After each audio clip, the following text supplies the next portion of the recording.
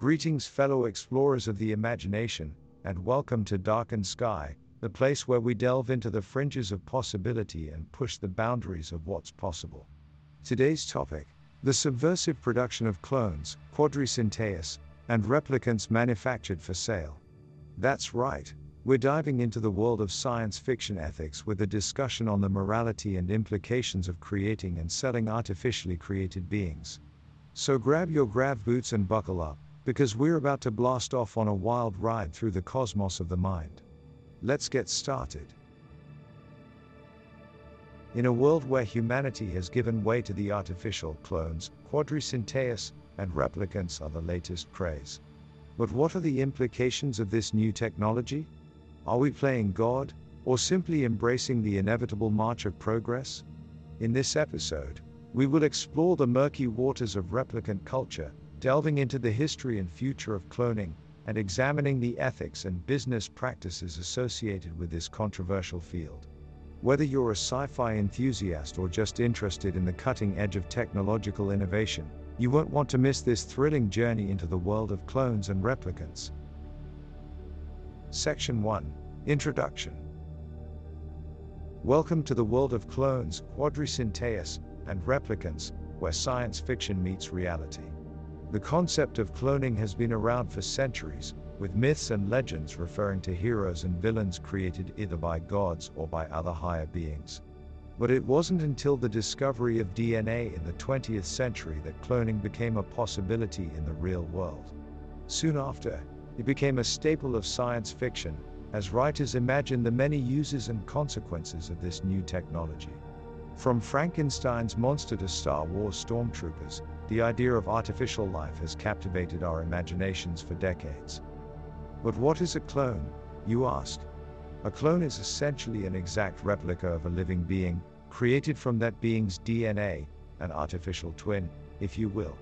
QuadriCentellas, on the other hand, are a more advanced form of clone, created by manipulating the DNA of a being to create a genetically enhanced version of that being. Finally, replicants are also artificial beings, but instead of being created from a living being's DNA, they are simply a man-made approximation of a living being, think Blade Runner's androids, designed to look and act like human beings but without any actual biological components. Over time, the concept of cloning and replicants in science fiction has evolved, giving rise to a multitude of stories and possibilities. Clones have been used in all sorts of contexts, from creating armies of unstoppable soldiers to bringing deceased loved ones back to life, though not always without consequences. Replicants have also become more diverse, appearing in everything from cyberpunk noir to space operas, and often serving as a reflection of our own fears and desires regarding technology and artificial intelligence. So, what does the future hold for cloning and replicants? Will we continue down a path of using these artificial beings for our own purposes, or will we face a reckoning as their rights and personhood become harder to ignore? Join us on this journey through the world of clones and replicants, as we explore the many delights and dangers of this subversive production. Section 2. The history of cloning. Cloning may seem like a new and futuristic concept, but the idea has been around for a long time. The ancient Greeks wrote about creating human-like beings from clay, and many other cultures have their own tales of artificial life. But it wasn't until the advent of modern science that cloning became a possibility in the real world. In the 1950s, researchers began experimenting with cloning in animals, starting with frogs and moving on to sheep and other mammals. However, it wasn't until the famous case of Dolly the Sheep in 1996 that cloning really captured the public's imagination. Dolly was the first mammal ever to be cloned from an adult cell, and her birth was seen as a major breakthrough in the field of genetics. Since then, cloning has continued to be a hot topic in both scientific and fictional contexts. In science fiction, cloning has been used to explore a myriad of possibilities, often with a focus on the ethical and philosophical implications of creating artificial life. In movies like The Island and Never Let Me Go, clones are used for organ harvesting, while in Orphan Black, a group of clones band together to fight back against the forces that created them. Meanwhile, in shows like Altered Carbon and Westworld, artificial intelligence takes the role of the clone, creating new questions around what makes us human and the potential dangers of creating beings that could easily surpass us in intelligence and power. Despite the many possible applications and implications of cloning, there are still significant hurdles to overcome before it can become a common practice in the real world. Legal and ethical concerns around the ownership and treatment of clones, as well as continued scientific research, are just a few of the many issues that will need to be addressed if we want to see more dollies in the future. But regardless of its fate in the real world, the concept of cloning will continue to fascinate and terrify us in equal measure, as science fiction authors continue to explore the possibilities and consequences of this subversive production. Section 3: Replicant Culture. Welcome to the world of replicants, where artificial life takes on new forms and new meaning. From the classic Blade Runner model to the more advanced QuadriCentellas, replicants have become a staple of science fiction, appearing in countless works in various forms and functions. In classic sci-fi works like Blade Runner, replicants are seen as almost indistinguishable from real human beings, with the ability to think, feel, and even fall in love. But they're also seen as a threat to humanity, often being used as laborers or soldiers that can be controlled and manipulated by their creators. In works like Do Androids Dream of Electric Sheep? The androids are more clearly robots than biologically engineered beings. In other works, such as the TV series Westworld, replicants are not humanoids but instead look like animals. While they are designed to be realistic in their movements and behaviors, their creators ultimately use them for entertainment and sometimes cruel purposes. Then there are the QuadriCentellas, a type of replicant that takes the concept to another level entirely. These beings are designed to be 4 times as intelligent as a human being, and often have special abilities or powers beyond what is naturally possible. In works like Altered Carbon, QuadriCentellas are the ultimate prize, with the wealthy and powerful seeking out the best models in order to gain an edge in their business and personal lives. No matter what form they take, replicants are often seen as a reflection of our own fears and anxieties about artificial life and intelligence. Are they truly alive, or are they just machines that look and act like living beings? And what does it mean for the future of humanity if we create beings that are so much like us, but also fundamentally different? Join us as we explore these questions and more, in our in-depth exploration of replicant culture. Section 4: The Ethics of Cloning. But with great power comes great responsibility. The creation of clones and replicants raises a number of ethical concerns, from questions of consent and ownership to the very nature of humanity itself. Are we playing God when we create life in our own image? And what are the implications for the clones and replicants themselves? Many science fiction authors have grappled with these questions, often with widely varying opinions. Some have portrayed clones and replicants as mere objects to be used and abused as we see fit, while others have given them full personhood and the same rights as biological beings. The concept of the soul also comes into play, with some arguing that only beings created through natural means can truly possess one. Of course, these debates are not limited to the realm of fiction. In the real world, the creation and use of clones remains controversial, with many raising concerns about the ethics of creating life in a lab. There are also questions about the safety and long-term consequences of this technology, both for the clones themselves and for society as a whole. As we continue to explore the possibilities and dangers of cloning and replicants, we must also grapple with the ethical implications of our actions. Do we have the right to create life in our own image? And if we do, what responsibilities do we have towards these artificial beings?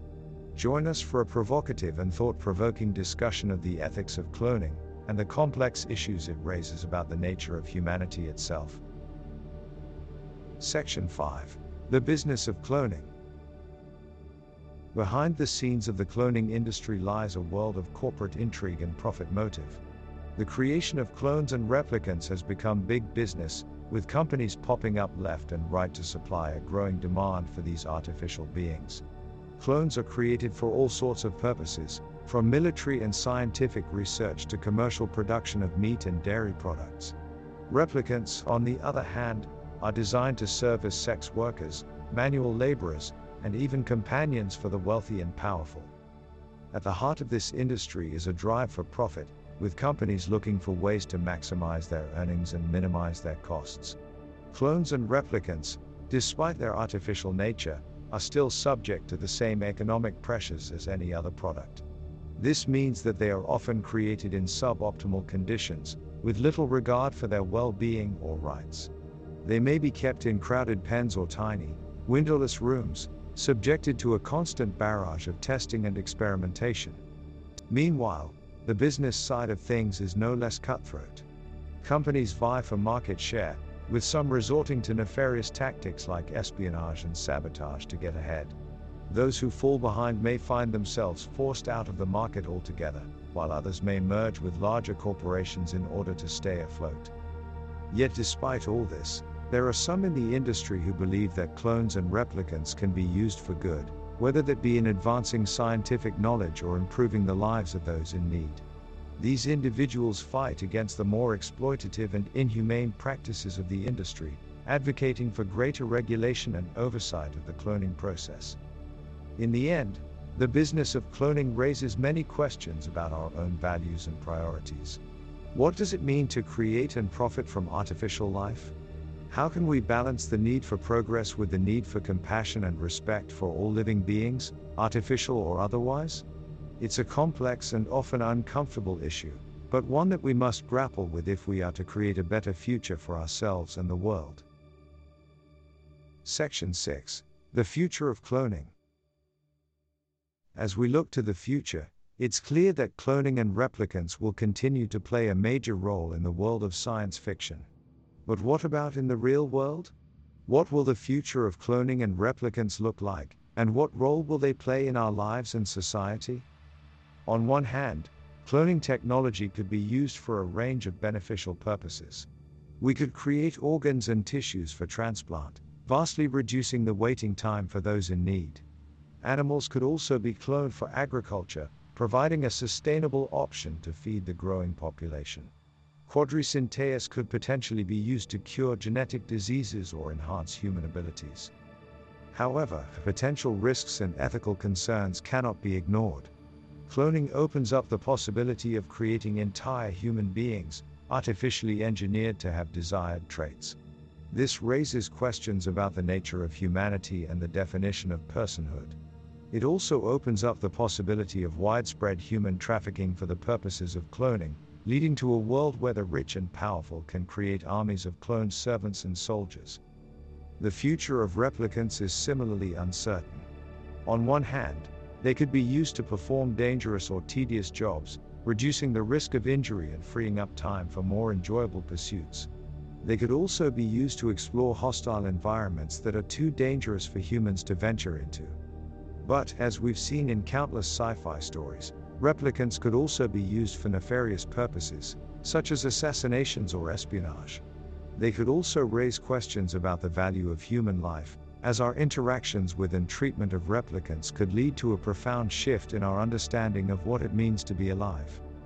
As we look to the future of cloning and replicants, it's clear that their potential benefits must be weighed against their potential risks.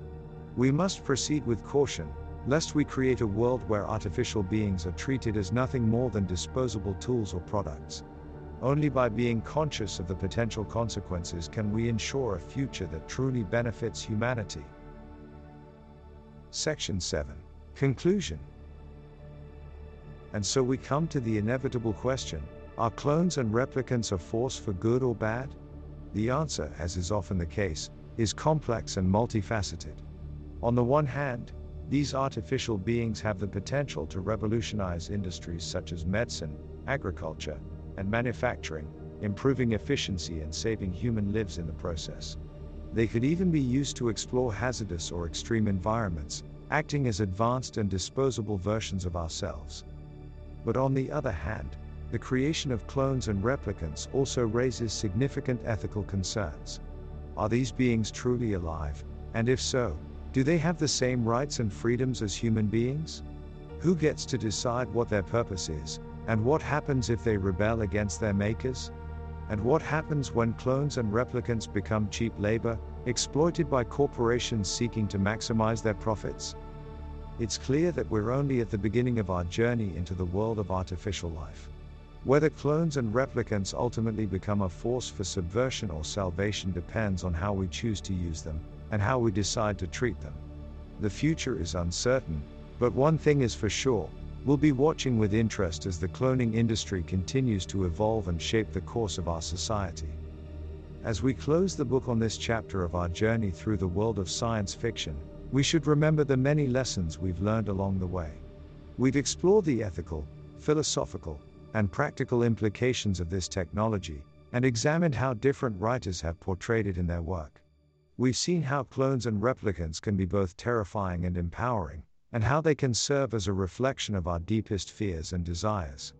And ultimately, we've come to a greater understanding of the ever-evolving relationship between humanity and technology, and our place in the grand cosmic tapestry of the universe.